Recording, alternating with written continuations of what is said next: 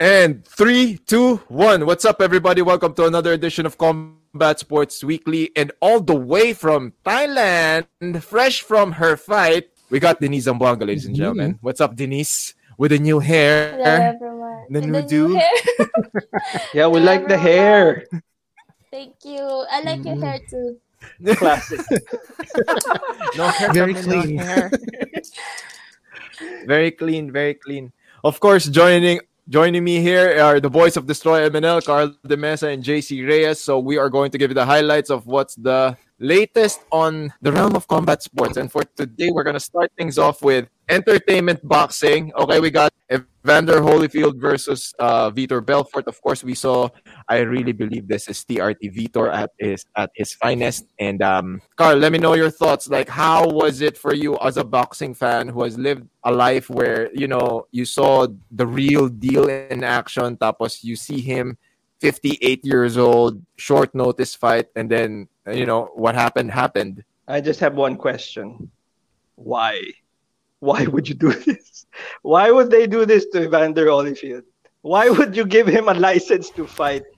The result was not surprising. Parang, what can you say? Father Time remains undefeated. And si Vitor, I guess you are right. It's like he's way faster now, I think. And that's probably due to either training or a lot of multivitamins. So I enjoyed it in terms of, well, that wasn't a surprise. And that was entertaining because JC just gave it to us. Like, I wasn't actually going to watch it. Like, oh, it's there. And I watched it. It was an like, accident. I'm sorry. I thoroughly enjoyed it. It's, okay. Diba? It's a happy accident. But why? I would like that answered also.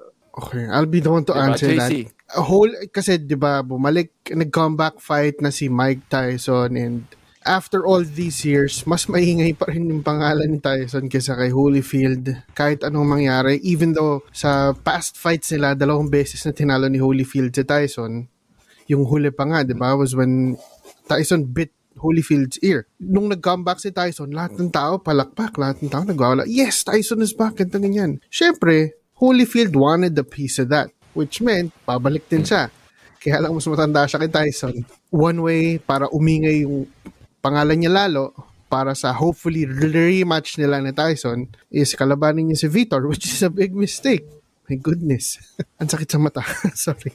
Like, we gotta note din na si Vitor has been preparing for a fight, I think, ever since parang, kasi he's been trying to get a fight in one until he left, diba? Yeah. So, we can assume that he was still in shape. Of course, dadaan sa feed ko yan na tipong, uy, may magbibigay. Why Tito Ortiz thought he could beat Anderson Silva? Parang vintage Spider pa rin, like clowning around, moving like, it seemed like he just maneuvered Tito Ortiz into that corner and just where he wanted. Like, uy, that was entertaining, and yet Tito, now the butt of 1,000 memes, of course, will take this to his grave, and I'm sorry, it's just embarrassing.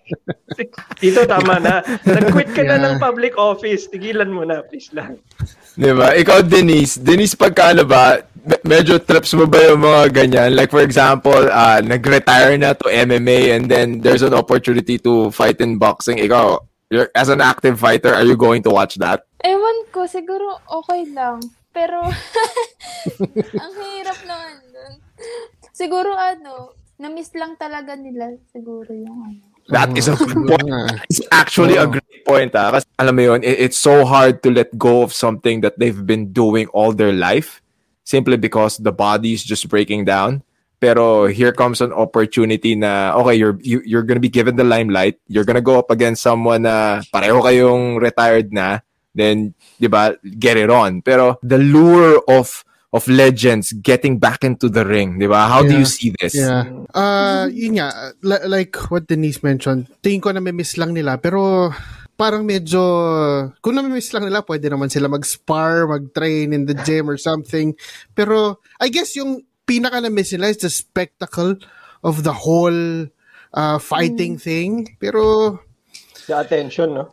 yung attention, yung spotlight na, uy, meron na naman ulit mga promos, may mga after all these years. Pero, merong time na, alam mo sa sarili mo na hindi mo na kailangan talaga take. So, why do it again? Maybe because, I don't know, baka you need extra cash or something. Posibleng yun din eh. Kasi hindi natin masabi. Ang hirap nung, kasi si Holyfield, I mean, some of the best fights in boxing history, kasama siya eh. So, I mean, JC just pointed out a really, really good point. I just really think na they just miss it, especially the spectacle around it. Like, the promo tours, kasi they did the whole shebang, diba? They had press tours, they had face-offs, and then weigh-ins. I think it's just going back through that motions, like going through the motions of fight week. Parang it's probably something that they missed. Ako for Tito Ortiz, like you're punch drunk na eh, tama na. yeah. It's borderline dangerous. In X number of fights that he lost, he got knocked out, and he got knocked out easily.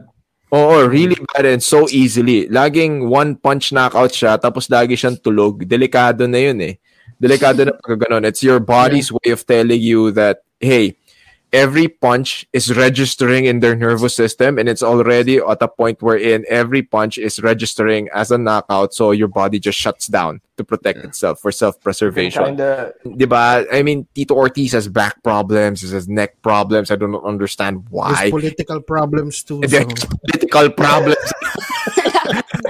Di ko alam ano pa bang kailangan niyang gawin sa buhay niya minsan eh, di ba? Speaking of high caliber fights, elite athletes, and spectacle, we got Denise Zamboanga coming atomweight Grand Prix fight against Ham. Ham na lang tatawag ko kasi again, everyone who knows me is really knows that I'm really bad with names. So I'm just gonna stick with Ham. Si Carl tsaka si JC, yan, mas magaling po sila sa akin sa pangalan, mas matatandaan nila yon. It's a long name, so I'm just gonna go with Ham. So happy for you to be here.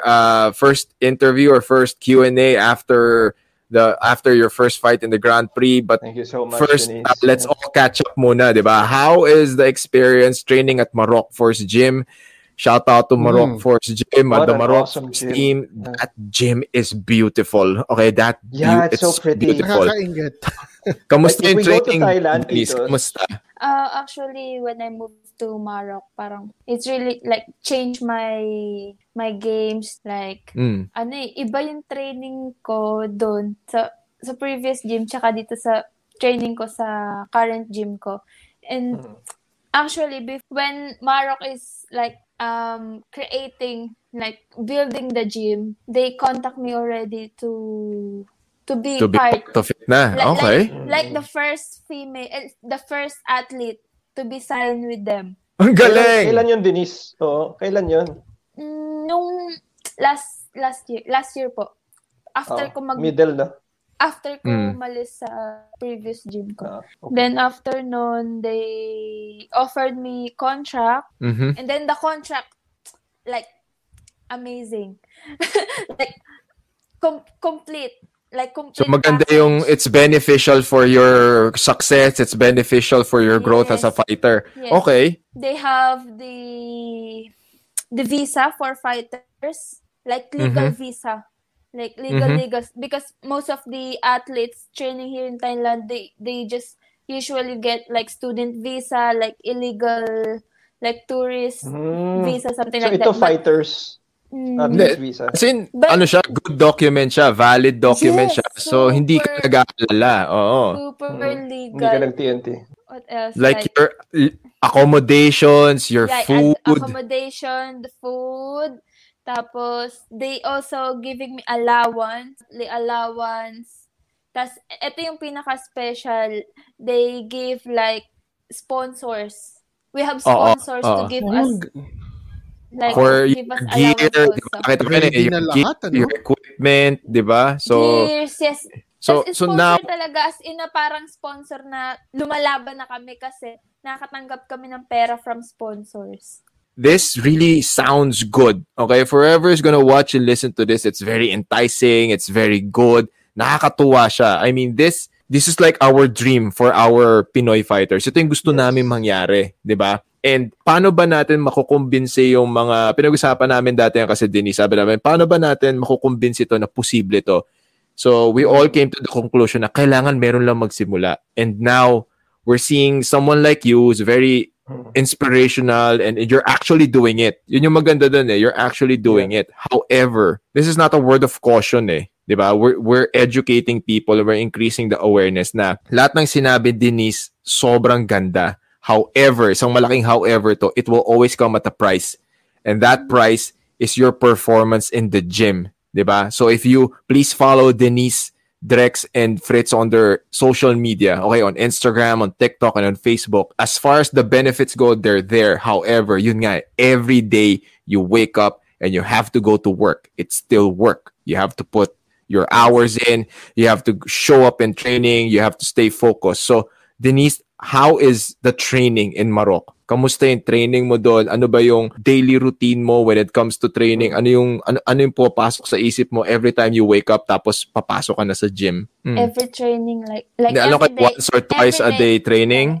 Like every day MMA training, like twice a week sparring, sparring twice a week with all boys Only girl. Gano'n kahirap? Mas mahirap. Only girl. The only girl in the gym. We have boxing class or Muay Thai class in the afternoon and Jiu-Jitsu in the evening. So, 2 to 3 times a day. And then, sinisingit ko na lang yung takbo twice a week, Wednesday and Saturday. And then conditioning also. Diba? So, it's not an easy life. It's something that you have to work with. It's something that you have to work on. Diba? Of course, there are perks, there are benefits, but it will always come at a price. You have to perform in the gym every day, and then you have to perform come fight night. Add-on question ko lang before I hand it over to my co-host here. Kasi for sure, marami silang tanong sa'yo. Like, how is the experience of training like dati? Nandito ka sa Pinas na you have to go to work and then afterwards train. Pero ngayon, gising ka, I only have one thing to do. I have to train and prepare for a fight. Yes. Sobrang laki ng difference eh. Kasi siguro sa Pinas yung gusto ko lang sa Pinas, yung kasama ko yung friends ko, andun yung family ko, parang wala yung homesick ba. When I train here in Thailand, focus ako, tapos talagang yung goal ko na mag-training and magpalakas, yun lang yung nagagawa. Grabe, Denise. I think we talked about this na nung nag-interview naman tayo sa kabila. Pero sabi mo nga, sobra palang factor yung homesickness na hindi ka nakapag-prepare in terms of, sobra palang totoo siya. And yung loneliness ba, minsan, like, I'm sure pag gabi, sobrang pagod ka na lang. Pero how do you deal with it? Yung homesickness, sobrang nahirapan ako nung mga first year ko dito. Pero nung pumunta na si Kuya Drex, pati si Fritz, medyo nawala na. Tapos bumili ako ng aso para talagang 3 na yung anak ko dito. So, you have a dog pala. What's his name? So, medyo hindi naman na-homesick. Pero talagang grabe, talagang naiiyak ako. Halos araw-araw ako umiiyak. No first year? Okay. Kasi wala akong kasama, di ba? Wala si Kuya, wala pa sila. Pero kamusta naman yan? I mean, right now, you're actually living the dream na eh. I mean, yung training mo dito, compared yung training mo dyan ngayon, tapos technically, ito na yung highest level ng women's MMA in Asia eh. So, kamusta na yung feeling ngayon as... Sa akin, sobrang grateful ako. Syempre, ang hirap kaya maghanap ng halos perfect na gym na nandun na yung halos kompleto na lahat ng coaches, may mga magagaling sa may mga champion ng boxing, tapos yung Muay Thai coaches, mga legends, tapos mga champion ng wrestlers, just mga higher belts ng jiu-jitsu. Iba kasi yung training talaga pag dito kompleto dito talaga. Describe mo yung gym. Kasi lagi namin nakikita putol-putol na photos eh. It's like, ano yung setup ni gym? Kasi nakikita ko na like, malaki, di ba? Kasi like, give us a walkthrough. Parang kunyari, pagpasok mo, makikita mo dun sa loob ng gym. Okay. Ano pa? Paano wala? Okay, pagpasok mo. Galing sa dorm. Pagpasok mo, reception. Reception. Tapos, may another door. Yun na yun sa pang-gym. So, pero bago ka makapasok doon, kailangan mo na may finger, may biometrics yan for natin. Hindi ka alam fighter natin. Or hindi ka member, hindi ka makapasok. Dut ka lang. Iwas na. Tapos, pagpasok mo, para siyang fitness. May mga kompleto yung mga equipment ng pangbuhat. Tapos merong massage room, tapos toilet ng pang girl and boy. Tapos may ice bath room, may locker room, malaking may cage pa. May cage. Parang gitna ng mga equipment ng gym. Tapos, yun na yung mat area ng MMA and ring. Malaking ring. May cage, may boxing ring, may MMA mats. May MMA? Ang laki na! May mats pa. May cafe pa nga yun eh. May cafe. O yun, di ba? Cafe pa. So it's like it's a one-stop shop for fitness and martial arts talaga. Oh, yun nga. Ano yung second floor? Parang kainan, parang tambayan. May tambayan pala doon. May lounge area pa. Tapos may cardio room, tas yoga room. Wow. Okay, so it's a one-stop shop for all your fitness and martial arts needs. Kasi based on Denise's description, so you got your wellness and wellness. Kasi you got your ice bath, you got your yoga. Tao na lang magsasawa. Ay, kami na lang talaga magsasawa. You got your weights area, then you have your own cage. You have your separate mat area and a boxing gym. So for you to fit everything in, it simply means it's a huge gym. Diba? We now know na this is the entire ecosystem of Maroc Force Gym. So, heading to Thailand, how is everything in Thailand? Kamusta ba ang sitwasyon dyan? Dito, di ko na alam. Alam ko nagbukas na yung mga malls, pero naka-quarantine pa rin kami. Tapos, so, after quarantine, ma-update na tayo kung anong meron dyan. Dito, close pa rin yung mga gym, pero yung sa Maroc, they allow only fighters to train. Fighters, so, of course. Alam ko first secret. Oo, syempre, ano muna. Tsaka kayo, pool of fighters naman kayo, in-house kayo ni Maroc eh. So, tsaka lahat, yun, pinavaksin ng Maroc para talaga. Wow. And we saw the development, we saw the increased abilities, di ba, nung nag-debut ka sa one, and then eventually, Angela Lee was sidelined because of her pregnancy, so they decided to create the Atomweight Grand Prix. How did they approach you to be part of that Grand Prix? Like, how did you know about your inclusion? Tapos, paano nila sinabi sa'yo na, oy, Denise, you're part of the Grand Prix, start training na, ito yung brackets. Sinabi lang nila, alam ko na na kasali ako kasi nga, sabi nila, like, yung first, yung mga top 5 ranking atomweights included. So, expected ko na kasali talaga ako. Hindi ko lang expected na they will get like... Oo nga, nagulat nga rin namin na may ganong inclusion. Parang may bigla na dagdag sa listahan eh. Parang, ba't may ganito dito? Kumbaga sa video game, a new fighter. Kasi nasad ako kasi yung mga iba na fighter na matagal na matagal na sa org, tas hindi man lang sila nakasali. Parang alam mo yun, ang tagal nila. Parang net sa puwera sila. Nandun, tapos, medyo na yun. So after that, you got the call, then you started training. Actually, when they told me na kasali ako sa Grand Prix, sinabi na agad nila, they told me already who's my opponent. And then I expected that I'll be facing her. Ano na yung game plan? Going into that, nung alam mo na kung sino yung kalaban? Nung nalaman namin, pinag-aralan ng mga coach ko yung laro niya. Tapos, sabi nila talagang weakness niya talaga, ground and wrestling. So, pinocus talaga nila ako sa wrestling. Pero, hindi lang siya as in puro wrestling ako eh. Nagtitraining din ako ng striking ko kasi mahirap kapag kasi ang lakas talaga niya sa striking. So, nag-focus ako ng wrestling tsaka ng striking. Pero more on wrestling. Bago yung tanong, medyo konting rant lang. Hindi ko talaga gets kung bakit pinasok ka pa sa Grand Prix. Kasi hindi mo na talaga kailangan, to be honest. Binigyan ka na nila ng chance to be number 1 contender, tapos pinasok ka pa sa Grand Prix. Nung narinig ko na sasama ka sa Grand Prix, ang laking question mark sa mukha ko. Kasi bakit pa? I mean, sayang yung chance andun eh. Pwede ka namang... I get na siguro para nga maging continuously active ka to fight, pero sayang, kita mo ngayon, parang sobrang daming Pinoy na nang hinayang about what happened. Ang daming galit. Kasi nga it happened, tapos lalo pa yung nangyari after, ang dami talaga na banter na Pinoy Promise. And sa amin nga, madami nagtatanong, ano nangyari? Ba't nagkaganon? Lalo na yung decision ng fight. Pero, well, nandun na rin naman tayo sa actual Grand Prix. Kamusta ka after nung pagbigay ng decision? Kasi even si Ham was surprised dun sa result. Kita sa mukha niya, yung memes nga lumabas na, even yung commentator, ay yung announcer. Sa commentator when the commentator was surprised.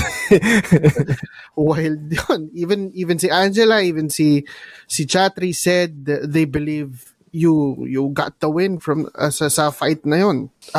Kamusta ka right after you heard the decision? Actually, I'm kinda disappointed pa lang nung sinabi nila nakasali sa Grand Prix na hindi pala pwede ng na hindi pala ma-vacate yung belt, ganyan. Kasi in-announce na nila na sasali ako lalaban kami ni Angela Lee. So, I was training for that. And then all of the sudden, she posted ng ganon. Tapos parang ano ba yan? Parang ano na mangyayari? Tapos yun nga, sa Grand Prix. Tapos sabi ko sa sarili ko, ipoprove ko talaga na deserving ako kasi ang dami nagsasabi talaga na ganito, ganyan. Dami ko pati kay Angela, dami ko naririnig. Nagsagutan pa kami, di ba? Nung after nung decision, gusto ko bakit? Dun sa live mismo, like right after, bakit? Gusto ko pero I respect the organization, kaya di na lang ako Tas nung in-interview ako nung media ng One, yung right after ng fight, talagang naiyak ako, ganyan. Tas kahit nung sa room ko talagang hagulgul yung iyak ko. Tapos yun, nag-appeal yung Marok about dun sa Tapos sabi nila, gagawan talaga nila ng paraan para maayos yung decision. Ganyan. Tapos ako mismo nag-message ako kay Sir Chatri about if they can really review it. Tapos sabi nila, yes naman daw. Tapos yun. Diba? Pero in fairness naman kay One. Yeah. In fairness. Sir, tata silang effort, diba? Was it a few days ago nung biglang may lumabas na reviewed na yung fight and nag-decide sila to stick with the decision? Parang double whammy na aray for you yun eh. Pero so kamusta yun nung narinig mo yung decision na sinabi nila we're sticking with this? Actually, napaasa muna biglang. Sino ba nag-send sa akin? Kapatid ko nag-send sa akin ng video. Ako kasi ina-expect ko na na manggagaling talaga sa kanila yung official review na official announcement ba. Hindi yung kung saan lang magagaling, diba? Kasi parang yun, parang sa akin nakakabastos yun kasi tawag dito nag-announce kayo na i-review nyo in public tapos nung na-review na hindi na siya talagang So, ako na-disappoint na naman ako. Siyempre, putik. Pangalawa na, di ba? Kasi, umasa ako. Pero, umasa ka. Sabi ko sarili ko, hindi ako aasa na sa positive. Alam ko na, parang inaano ko na sa sarili ko na wala na talaga mangyayari nung hindi pa nila ina-announce. So, hinanda ko lang yung sarili ko. Balik tayo ng konti. Fight night. How was the experience of fighting Ham inside the cage? Like, kasi there was a lot of hype around her, 'di ba? Na parang sobrang high level, yada. 'Di ba? Ang galing nito, 'di ba? It's gonna make an impact in the Grand Prix. You step inside the circle with Ham. How was the experience of the fight? Like, what was going through your mind? Ano na yung nasa isip mo, ano yung nasa puso mo nung nasa loob kayo nung during fight night na to, during fight night, how was the experience? During fight night, sabi ko sarili ko, papatayin ko to, sabi kong ganyan. Kasi before the fight, kinakausap pa niya ako, sabi niya, good luck bukas, parang gano'n, nag-hype ako. Bakit? Marunong na siya mag-English ngayon. Last time na nakita namin siya mag-English din. Para maawa ba ako? Ewan ko, inaano niya ako para para friendly, pag sa laban, Friends friendly, ganyan. Mm. Tapos, Sports lang. actually, during the fight, hindi talaga ako nagsusugod ng madami sa striking kasi 2 weeks before the fight, na-knockout ako sa sparring. Nako! Like, Sino? talaga, Sparring like, partner. nasipa ako pero tumama yung tuhod niya. Okay. Tas lalaki yun, tas mas mataas pa sa, parang halos kawit na ni Kuya Drex. Okay. Pero kahalos Matindi. kahit ko lang kasi puro lalaki. Lagi kasi ako pinipilahan kapag sparring. So, medyo parang 30 seconds ata ako na walang nun. Si Kuya Drex, tinulak yung lalaki.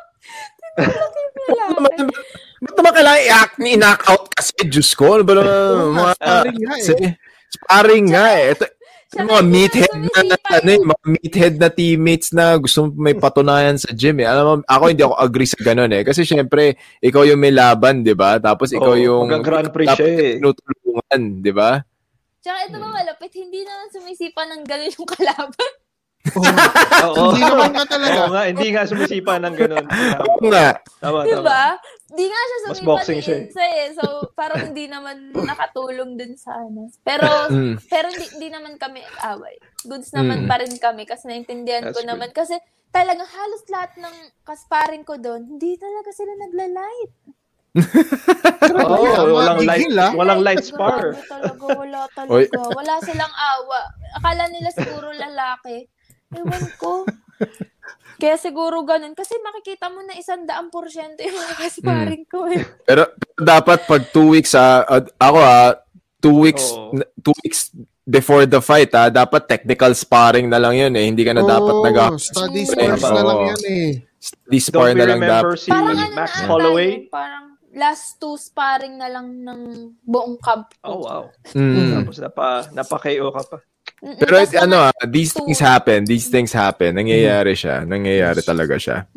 Mahirap pero sabi ko sa sarili ko, kasi ilang araw din ako hindi nakapag-training kasi ang sakit sa ulo. Tapos nagpa-check ako ng wala namang damage. Kasi natakot ako kasi kapag check nila sa 1, baka di rin ako makalaban.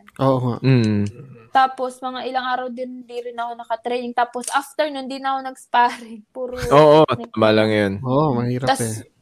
Puro training ko mga low impact na lang, ganyan. Kaya hindi rin ako sumugod sa kanya nga kasi alam ko na gusto niya akong pa-knockoutan, ganyan. Tsaka halata ako kasi kapag fine-fake ko siya, gumaganon siya.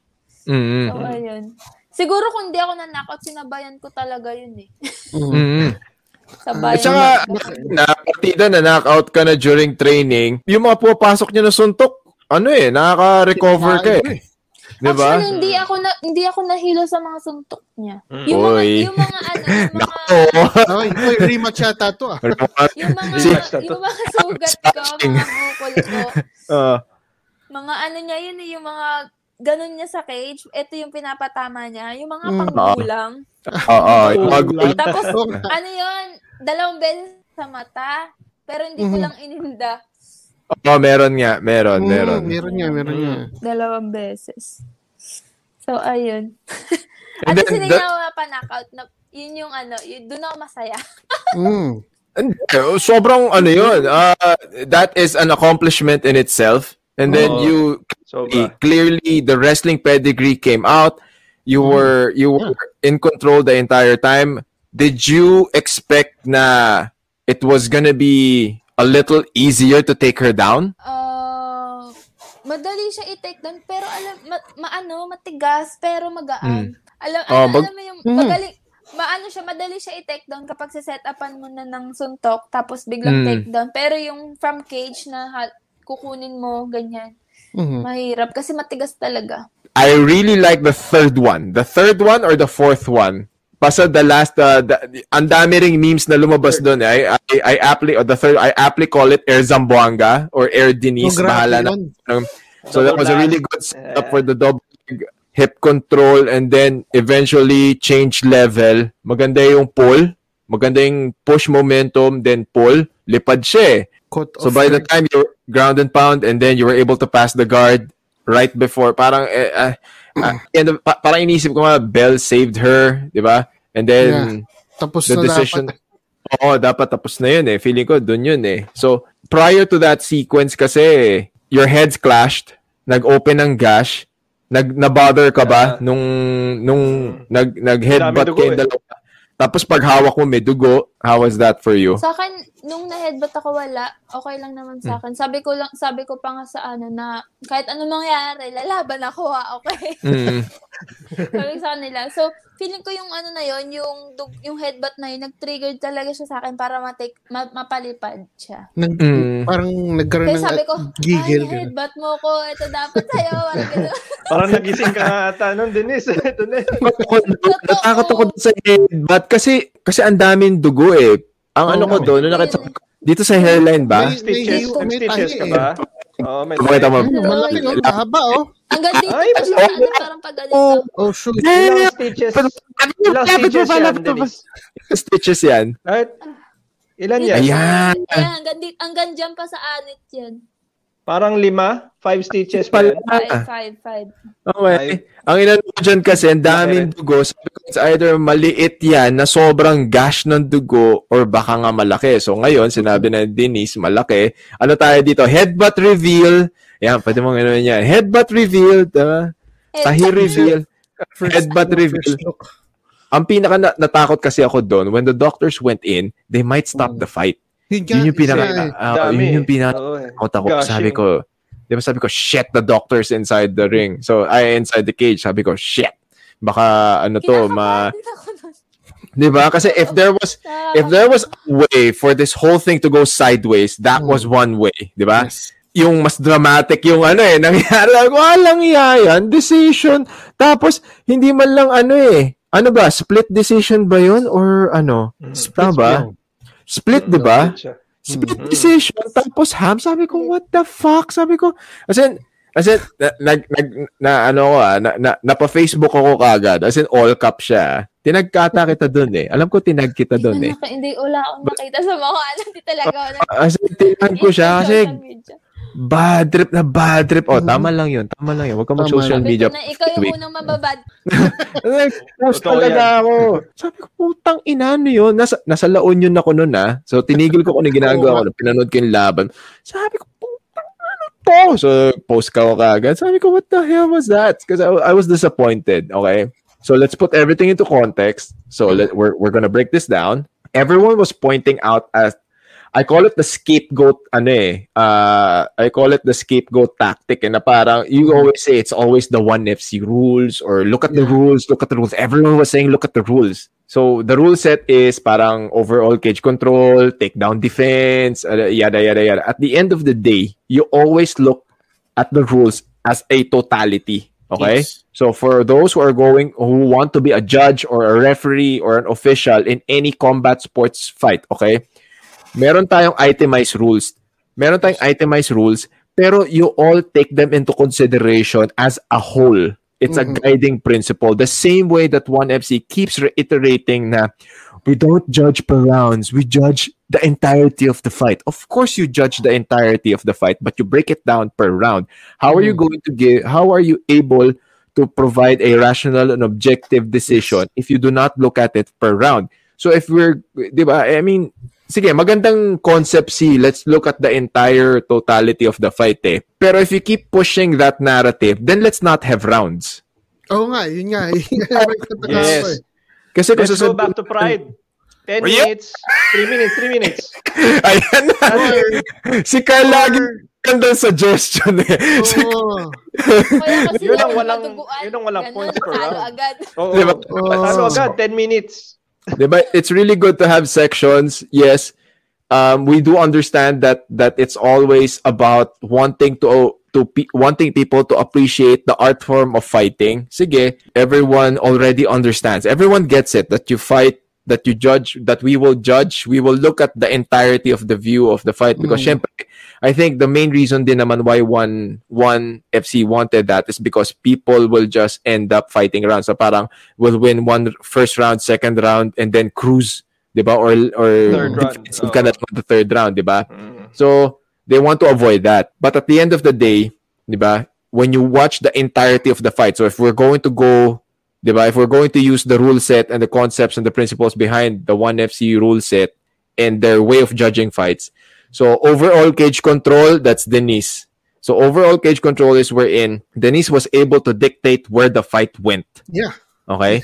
Another good point was given by JC in one of his posts. He said that Ham was defensive the entire time. She was defensive and reactive. So when you say defensive and reactive, kung ano na lang yung ginawa ni Denise, nagre-react na lang si Ham doon. Yeah. So in that particular aspect, Denise was dictating the tempo of the entire fight. Aggressor. So another one, I don't understand why people kept highlighting the takedown defense. I only saw one good takedown defense, one good sprawl from the entire sequences.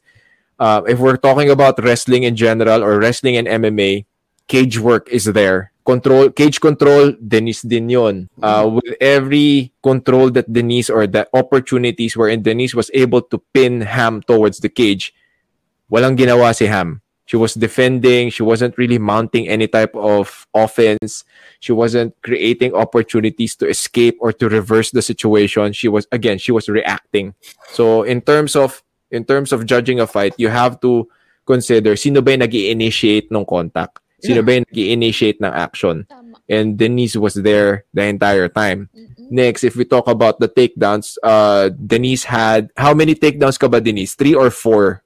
Clean, ah? 3 ata. 3. Oh, yung 3. So, let's take into consideration 3 clean takedowns. So, 3 clean takedowns. Sabihin na natin 1 clean takedown per round versus how many takedowns did Ham do? Wala. So, that's 3 takedowns to none. On the third sequence, on the third Air Zamboanga takedown, it wasn't just the takedown. It was a takedown plus passing of the guard. So Denise was able to pass Ham's guard and then mount a formidable amount of offense inside control, leading towards north-south before the bell sounded. So that again was to Denise Zamboanga. So I do not understand. I don't even understand why split decision eh. Doon ako naguluhan eh. Yes, actually. Kung ano lang din, dapat nag-unanimous na kayo. Yun nga eh. Di ba? Kung unanimous, di ba? Pero pag overall kasi of the fight. Kasi din sa loob ng cage na. Unanimous? What the bitch? Di ba? Sino yung isang judge? Si Saldamato? Like, okay. Ano nangyari? Split na lang. Split. Okay. Split na lang. Baka nag-email yun habang nag-judge. Diba? Pero in fairness, game kaya magulo na accomplishment kung laban, gawin pa nating mas magulo yung decision, diba? Split decision. Exactly. You can't...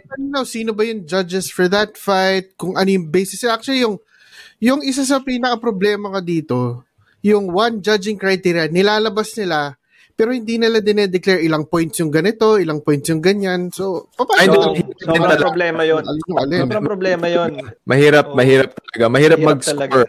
You can't really score. I mean, siguro later on magkakaroon ng criteria and scoring. Pero at the end of the day, if you look at it from a totalitarian perspective na who really dominated the fight, it was Denise. Now, they would say na, Ham went counter-punching, counter-offensive, at mas may mas may premium on counter-punching or counter-fighting if you are the champion and you're defending your title. Yeah. Okay? Yes. So, yun na yung natin dyan. Okay? Para anahin natin yung mga... Kasi, may nakikita ko na parang, kasi nagka-counter lang siya. You're like, ano pa rin yun? Grand Prix to, hindi naman siya, diba? Wala naman siya sa position to defend eh. Oo, you're all vying for a spot to fight the champion. Diba? Another one is, the whole Grand Prix setup, okay, was to prepare something for Angela Lee's return. Kasi syempre, we were so happy na you heard it first from the Titos of Fighting. We congratulated Angela Lee for her motherhood. Syempre, you cannot and we will not fault anybody for getting pregnant and diba? Sabihin na natin, I was on the side of the fence of people that stated then she shouldn't be stripped of her title because she got pregnant. Diba? So it's great that they're supporting. So it's either you create an interim belt or napunta na tayo sa Grand Prix. So with the entire Grand Prix setup. So this is my question for everyone. So we'll start with Carl, JC, then Denise, then I'll with the whole Grand Prix setup already in place, or how did you interpret this whole thing na pitting Denise? They always create this narrative between Denise and Angela Lee. So ikaw, Carl, I mean, your ability to dissect things. Why is there so much drama behind the Denise and Angela Lee angle? I think first of all, I want to congratulate Denise kasi as somebody who's been with Ham and who's seen Ham in action up close, sobrang hindi ko pa siya ever nakitang nabully ng ganun. Yeah. Mostly because bully si Ham Nabully si Ham. Kami ni si Ham on off-season, malaking tao na. Pag on-season pa siya, grabe, sobrang beast niya, Denise. And you really need to pat yourself on the back, first of all. Kasi Ryzen champion. Kahit whatever the decision says. Sobrang na-accomplish mo yung hindi ko pa nakikita ever. Wala pang nakagawa kay Ham niyan. So, for that, congratulations. And for just accomplishing that, you should have earned a place on the top of the Grand Prix. Diba? So, itong decision na ganito, I hope it was not the case, but I've seen si Chatri go on SCMP, which is South China Morning Post, so announcing that they upheld the decision and all that. Hopefully, not calculated, but the result, whatever the process was leading up to this, it was very much now in a realm na sobrang madrama. Maximum drama, maximum fiction, maximum attention, hopefully. And at the end, na mangyayari yung hopefully makapasok ka uli or makapag-rematch kayo or whatever, it will benefit you and it will benefit one championship. Parang may maximum mileage sila sa inyo. Kasi lalo na si Ham who is new to the organization. Is new in the organization, plus has so much hype, plus acquired at such a high cost. Not only was she acquired late, she was also acquired expensively. So parang dapat medyo masulit natin to. Like, I was pleasantly surprised na hindi siya ginawang Sage Northcutt. Na inilaban siya kay Denise. It was a risk on their part na inilagay nila si Ham against Denise. And for all the others, for one thing, maiba lang ako, I really loved yung parang nag-usap kayo ni Itsuki na hopefully kayong dalawa na sa dulo. I would love that matchup then. And yung viewpoint ko lang on this, the Grand Prix and then the Angela Lee thing and everything else, it seems so thriller. It just seems so calculated to become like that. And I don't want that because you guys are real fighters. And I saw you crying on the press conference. I'm like, pinaiyak siya si Denise. Walang ganyan. Walang ganyan. Bigat sa lagot kayo. Bad. Lagot kayo. Kaya ba laging Lycan Queen? Kasi ito na, wolfish na. Hindi na the menace. Ano na parang New Denise na, gano'n. New Denise, yes. Denise 2.0. 2.0. Yes. Before anything, kasi congratulations ulit at least. I mean, yung binanggit ni Carl, si Ham, first time namin siya nakita in person sa Hong Kong. 3 years ago na yon. Ang laki niyang tao, hindi ko maisip paano siya 4 years na pala. Hindi ko maisip paano siya naging atom weight. Paano niya na-reach yung weight? Kasi ganun siya kalaki. Malaki siyang tao, nakita namin siya. As in, tapos, lahat ng, lahat or at least halos lahat ng Filipino MMA fans were behind you. Lahat nagalit. As in, galit na galit sila sa result. So, everybody was expecting na, hanggang dulo, siyempre, Denise lahat kasi siyempre, Filipina, nag-iisang Filipina na pumasok sa Grand Prix. Sayang. Pero I think, knowing one's narrative, makakaroon, I personally believe na, somewhere along the line, biglang, andun ka na ulit sa Grand Prix, hoping that really happens. Kasi it has happened in the past. So, hopefully, maulit siya, may parang deja vu sa sa women's atomweight Grand Prix naman, kasi dati nangyari yan sa men's lightweight Grand Prix sa aming kaibigan na si So yeah, hopefully sa Women's Grand Prix mangyari ulit to and makabalik ka. If not, lahat ng tao kasi gusto talaga makita yung yung Denise versus Angela eh. Yes. Sana controversy lang siya, moves. Parang hopefully pang hype lang siya of what's in store in the future. Kasi parang ang labo nung bigla na lang, umpisa pa lang, wait, nasira agad yung match up. Narrative, no? Nasira yung narrative. Parang nasira yung narrative. Nung una pa lang naman, sila din gusto nila yon. So, na hindi ko mag-gets kung ba't biglang, nagkaganito. Aminin ko na, isa ako dun sa mga nag-react nung nag-announce si Angela na she was pregnant na, not because I think of anything else, pero naniwala ako noon na she should have been stripped kasi prior to her announcement, may halos 1 taon na siyang hindi nag-defend. So, diba? Inactive din pala siya, no? Inactive na siya noon. So, 2 years na siya. By the time the Grand Prix is done, like, parang 3 years na yata siya na inactive in Atomweight kasi huling tama, parang halos, ganun. Prior to her pregnancy, medyo matagal-tagal siyang inactive, tapos kaya personal opinion ko na I believed she should have been stripped. Pero ngayon wala na magagawa. They set up the Grand Prix. Ito na pero yeah, I'm hoping mangyari pa rin yung laban or hindi ka mawala sa mix kasi I also believe na kaya dinidikit yung pangalan ni Angela Lee sa'yo is because for some reason she is slowly becoming a bit insignificant kasi nga wala siyang laban hindi nakikita ng tao yung activity niya kailangan may ibang ingay na mangyari. I mean, even siya she believed that you won the fight. Ang dami really something. Even Itsuki Hirata, she me. messaged me. Tapos Sabi niya, Stamp, then Killer B. Si Killer B. Wow. Sila Wonder Girl. Nag-comment mismo sa post ng one na they believe you won the fight. Si Chris Cyborg nga di ba? Nag-comment si Chris Cyborg about your fight. Di ba? Yun nga lang. Sabi ni Cyborg, ikaw daw dapat nanalo dun.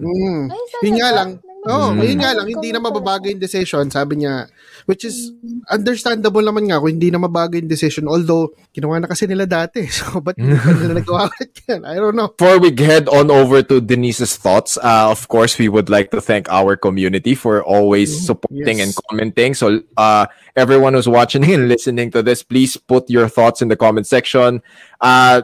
Hindi ko alam, dapat mag-coin up na tayo ng term dito Medyo nakakalimutan ko lang gusto kong maging iba yung dito dahil may nagpapa-shoutout So, yan, we'd like... nga pala. Guys, di ba, si referee Florence Eusebio, Johnson Koval, si Coach Roel. Si Coach Roel Abaw. Si Coach Gabay, maraming salamat po sa panonood, sa support. Brother Dennis Martin, nagpapa-shoutout din yan. Sa akin po si Coach STG Liwanen, Courage Gold Medalist. Yan. Yes. Diba? Thank you for watching. Yan, sila Team Morales ba? Team Montales. Yan, salamat Team Montales. Yan. Jim Bautista. Thank you for all your thoughts. Ano ba? Ricky Enriquez ng Iron Bunny. Yung mga Philippines, si Mike Saison, the owner of MMA, di ba? You guys are amazing. Thank you for always tuning in. Lester Del Rosario. Kita nyo, inaalala namin yung mga kasi naalala po namin lahat yan last week. Asco, yan, yung mga active members po natin. Paulo Maiquez, Chris Montefalcon, thank you so much. Moirine Espinosa, Reggie Juanico, di ba, G-Boy? Everyone who's watching and tuning in, thank you so much. We'll do our best to remember who else. Yan, and of course, the sports bin guy, our sports bin Cuevas. Bin Cuevas. Di ba? So, Denise, with all that's happening na-process mo na ba kung ano yung nangyayari so far? What are your thoughts on all of this? Yeah. Actually, ni-enjoy ko yung quarantine dito tsaka yung pagkain. Bawi-bawi, no? Medyo na-depress ako talaga sa nangyari. Pero, yun nga, one championship offering me another fight. Meron nga daw for October 29 for alternate bout. Mm-hmm. So, may chance pa rin daw na ma-include daw sa Grand Prix. If ever manalo ako, tapos may... Pero, ayun nga. Ngayon, iniintay ko pa yung magme-meeting pa kami ng Maroc kung ano yung plan nila sa akin. Pero, Sir Chatri message me na he wants to see me and Angela Lee on title shot. So, hindi ko alam kung anong mangyayari sa mundo. Kumpara sa yung Grand Prix, tapos gusto pa palaban. Gusto nila makita ng ano ba talaga? Oo nga eh. Oo nga. Decisionan nyo naman ng mga klaro. Pero hindi ko alam kasi sinabi nila dati yun pero ang hirap pa rin umasa. Hindi ko na alam actually kung ano talaga mangyayari kasi magulo. Kung sino ng Grand Prix, lalaban kay Angela Lee, tas ako lalaban kay Angela Lee, hindi na ako kasali. Diba? Hindi ko maintindihan. Well, meron naman mga sumasali sa Grand Prix na hindi naman kasali ng umpisa, so... Yun. It's possible. Anything is possible. Diba? I think yung with all our inputs here and of course our conversations, I see this like 2 to 3 things. Number one, this is for me, this is my personal opinion. This does not reflect the opinions of my co-host here. This is like a good, curious case of Pinoy baiting.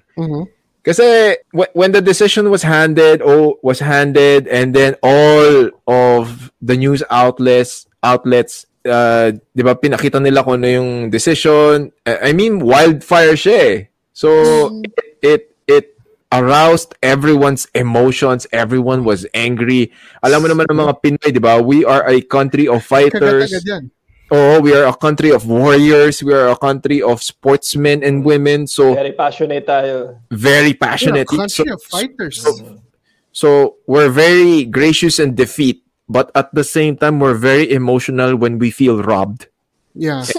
And at that particular night, I mean, hindi ako guilty ako doon. Basa ko pala ng decision. Siyempre, I'm a fighter, I'm a coach, I'm a referee, I'm a judge. When I saw it, I called BS immediately. I mean, post, all caps. Kasi nga, I felt robbed. Diba? I felt robbed as a martial artist. I felt robbed na one of my favorite fighters, my fellow countryman, was robbed of an opportunity to advance to the next round simply because of faulty judging. Akala ko ako lang, but eventually the entire nation, okay, felt the same. So again, diba, this is Filipino culture. And if we're going to flip, if we're going to go on the flip side of marketing, PR, this is a good thing for the organization because it's going to bring attention to 1FC. It's going to bring attention to the situation. Then they can spin this off any way they want to their benefit. Diba? It's good PR for them. From a marketing perspective, this is beautiful for them because now everyone's going to be talking about the organization. They will talk about Denise Zamboanga, they will talk about Ham, they will talk about, they will watch the fight, they will provide their insights, magkakaroon ng kanya-kanyang breakdown yan. Siyempre, it's going to give an opportunity for all the fighters to be active. It's an opportunity to keep fighting and showcasing your talent. It's a good way to bridge the gap between the lull time ni Angela Lee as she prepares to be in fights. Kasi siyempre, she gave birth. Yeah. She needs to take care of the child. And at the same time, she needs to get back in shape. Like, fight shape. Kasi iba yung getting in shape na exercise ka lang. Iba yung... Tsaka yung fight shape. Oo, diba? Iba yung fight shape. Medyo malaki siya ngayon. So, diba? This will give her the necessary time. This actually bought her time to get back into the stride of things. Now, what happens behind closed doors, we don't know. Another thing that is clear is these are the things behind the fight game. Okay, this is the fight game, ladies and gentlemen. You could be fighting some bum on your debut, and then, lalo na sa MMA, diba? You could be fighting someone unrated, unknown, and then eventually, if the opportunity calls for a title shot, it can be given to you. Yes. Next, on the business side, you could be given an opportunity to be part of an event. and then eventually pwedeng i-scrap off yun. So hindi lang siya nangyayari sa 1FC. It happens with Bellator, it happens with PFL, it happens with the URCC, it happens with the UFC. At the end of the day, you have to create a fight card, you have to create events that will put attention on the screens and asses on the seats. Pero ngayon, dahil wala pa tayong attention on the screens lang po muna tayo. Yeah. What I don't understand, and this is what I will ask everyone to put their thoughts in the comment section. It's either pinipilit nila to. I do not understand what's with the Angela Lee angle. Diba? You're on top of the mountain, you're the champion, maghihintay ka na lang dapat Maghintay ka na lang dyan. Ang hindi ko magets, may Grand Prix na eh. So let's talk about the Grand Prix. Let's talk about the people, the women in the Grand Prix. Diba? So, I'm gonna go with what JC said kanina. This is all about the relevance. The relevance in keeping her in the mix. Without kissing Denise Zamboanga's ass here, si Denise Zamboanga yung hot take sa 1FC ngayon Denise, Drex, diba? And all the other active fighters. So, let's go to the Grand Prix.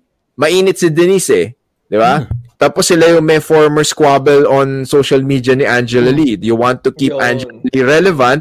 O idikit kay Denise, di ba? Idikit kay Denise. I haven't seen any Angela Lee and so comparison. Wala ba ako masyado nakikita ng ganun di ba? Ikaw, JC, Carl, may nakita ba kayo? Ikaw, Denise, may nababalita na Angela Lee versus Ham, Angela Lee versus the Russian, Angela Lee versus... Walang ibang mina-match up sa kanya. Wala. Diba? It's New blood New blood, old blood. Diba? Diba? Wala nang predictions kung sino kaya ang makakalaban ni Angela Lee after the Grand Prix. Dapat yun ang pinag-uusapan ngayon Pero hindi. Denise versus Angela pa rin. Ano ba magandang matchup kay Angela sa dulo ng Grand Prix? Diba? So, this is what everyone kind of expects na, let's put the Grand Prix there. Let's create more drama. Let's take Denise out muna. Diba? Let's take Denise out. Then find a way to sneak her back in. Now, there are two scenarios here. Denise gets a wild card shot, or they take her out completely. And then, if they take her out completely, marami ngayon magkaklamor na, hindi, you're just protecting Angela Lee. You're just protecting Angela Lee. At the end of the day kasi, even if you look at the all other possibilities, okay, try to dissect everything and play several scenarios. At the end of the day, it's inevitable It's inevitable. Denise will clear the division. Angela Lee will find no more excuse not to fight her. It's bound to happen. But the longer they can play that out and may naalala lang ako actually na they did in the past. May lightweight Grand Prix, pero yung lightweight champion, habang may Grand Prix, may kinalaban na umakyat ng lightweight. And became champ, at bigla na lang nag-antay na ng result ng Grand Prix. Tapos nagkaroon ng problema sa dulo ng Grand Prix. Siya pa yung lumaban sa dulo ng Grand Prix. Dulo. We know who that is. Pero hindi na natin magitin. Baka lalo tayo mablock nito sa lahat Hindi ka naman double block once ka lang iba-block, bro. Hindi, marami sa social media. Yung problem, this is also a tricky situation when it comes to Grand Prix Diba? We've seen it in several organizations already. Diba? Ryzen, Pride, PFL's doing it, Bellator's doing it. Yun yung problema So you do a Grand Prix, someone wins the Grand Prix, what happens to the other members? Are they ranked na? Diba? May natalong ganun, kung ano ba yung order ng Grand Prix, yun din ba yung order ng ranking? Diba? Tapos, parang, it kind of devalues the participants. Yun din hindi ko magets pa So, there are several angles again to this, but at the end of the day, people want to see an Angela Lee versus Denise Zamboanga fight. This is not diba? We're not discounting the skill level of the other atom weights in This Grand is just Prix, about diba? Hype, man. Yeah. Diba? Yun yung dun Tapos, siguro dahil siguro bad trip kami kasi split decision. Tapos, ganon. Unanimous, less hassle. Diba? I've seen so many bad calls in my life, but that one, that that Denise fight was like kind of ranks high. Medyo mataas siya sa in the top 5. How do you see the next coming days play out? Like once natapos na si quarantine, you head back to the gym. Ano bang hopes and fears mo?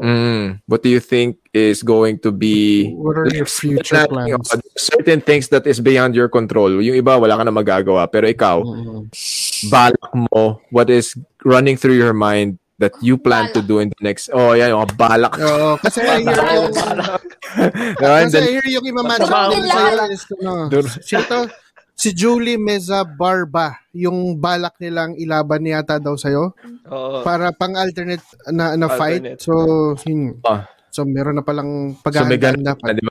Kasi they upheld the decision. Ako rin naman, whether bad or good call, that was a good, yun yung tamang gawin. Yeah. Kasi, diba, you uphold this, you make up for it na lang later on. That was a good move by 1FC kasi you have to retain the dignity and the integrity of your organization. So that was good for them. Ako, meron na naman silang ihaharap kay Denise. What is going to be, is this going to haunt you? Maapektuhan ka ba nito?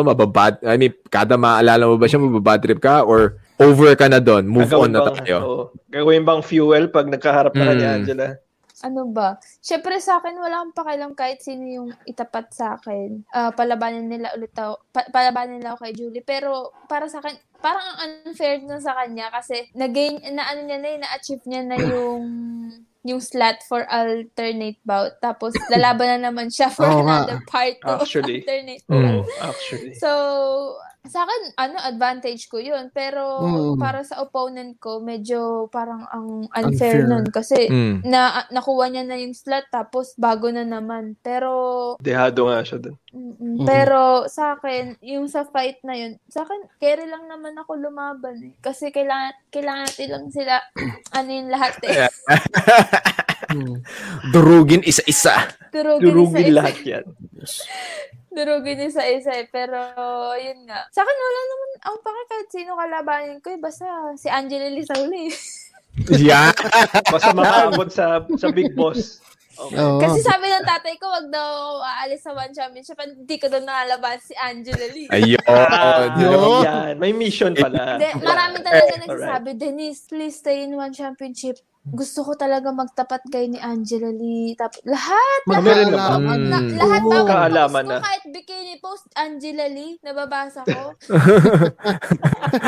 Angela Lee pa din. Diba? Masyadong na-attach yung niya eh. It's so synonymous. Social media mo. Diba? Effective pala yung pagsasagot ko sa kanya sa yung pag-defend ko, no? Pero at least, diba, people want to see that fight. People really, really want to see that fight now, diba? It's just a matter of time, and if one championship is going to make that happen.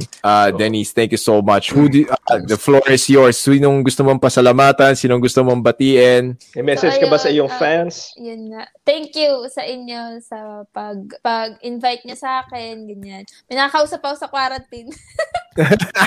Puro si Fritz tsaka si Kuya Drex nakakausap ko eh. Nagsasawa na ako eh. So, ayun, I want to thank sa lahat ng Filipino fans, just mga ibang fans din sa ibang bansa all over the world. Keep on supporting me and believe na I won the fight. Talagang sumuporta sa akin hanggang sa dulo. Yung mga nag-comment na gigil na mga Pilipino na halos ma-block na talaga sila kakalaban sa grabe. Nung nababasa ko yung mga comments nila, parang alam mo yun, parang feeling ko, ako pa rin talaga yung in-announce na nanalo. Kasi grabe yung mga nila, comment nila, pag pinapabasa sa akin, grabe. So, ayun. Sobrang thankful ako na sa mga Filipino fans na ganyan yung suporta nila sa akin. Tapos, yun, gusto magpasalamat sa Maro kasi for giving me the best training in my entire life. Like, the best training, the best in shape. Alam nyo ba, nung nag-weigh-in ako 51 plus yung hydration ko like 0.0. Wow! Like, kabisado talaga yung proseso, no? Ano yun? Nadagdagan ba yung abs mo? Talaga ako. Sabi sa akin ni Sir Rick, sabi niya sa akin, ako daw pinaka-lean na nag-weigh in. Actually. Napasok sa hydration test, di ba? Napasok Na- sa hydration ano? test, tas underweight pa. Alam mo yung parang Underweight, ganun- wow. Ganun Solid, mo no? ganun mo pinrepair yung sarili mo para dun sa Grand Prix. So, ayun. Tapos kumain ka na sa Grabe katutak na sushi, nawala na yung abs. Kasi alam niyo po, yung mga last fights ko, lagi ako nag-fail sa hydration. Na daw talaga yung hydration testing eh. Kasi nahihirapan ako. Oo. So, ito talaga pinagandaan ko. Sabi ko, ito yung best fight na gagawin ko na talaga. So, pinagandaan ko talaga. So, ayun. Nice. Thank you sa mga sponsors ko din. Singha Corporation, Carabao, Booster, Komatsu. One of our favorites, and thank you for being part of Combat Sports Weekly. We're fans, and at the same time, we love you, and enjoy quarantine muna. Kasi after quarantine, you're gonna go back to the gym. Yes. You're gonna get Training na ulit yan, for sure. training na. We'll see what Maroc Force is going to do, or what are the next steps for you, Maroc and 1FC. Of course, we will be there to support you every step of the way. Other than that, we will see you guys next week for our next episode of Combat Sports Weekly. Bye-bye. Habong ka, thank you. Coach Franco says would like to thank the following sponsors for making this episode possible. Beware the robot face. I am Knots and Crosses. Place your orders on their Facebook or Instagram pages. Just good vibes in the local jiu-jitsu scene. Check out my Ikiro Collective family at ikiro.ph. Simply Better Dentistry. Visit the Santos Dental Group and Oral Surgery Center. Book an appointment on their social media pages.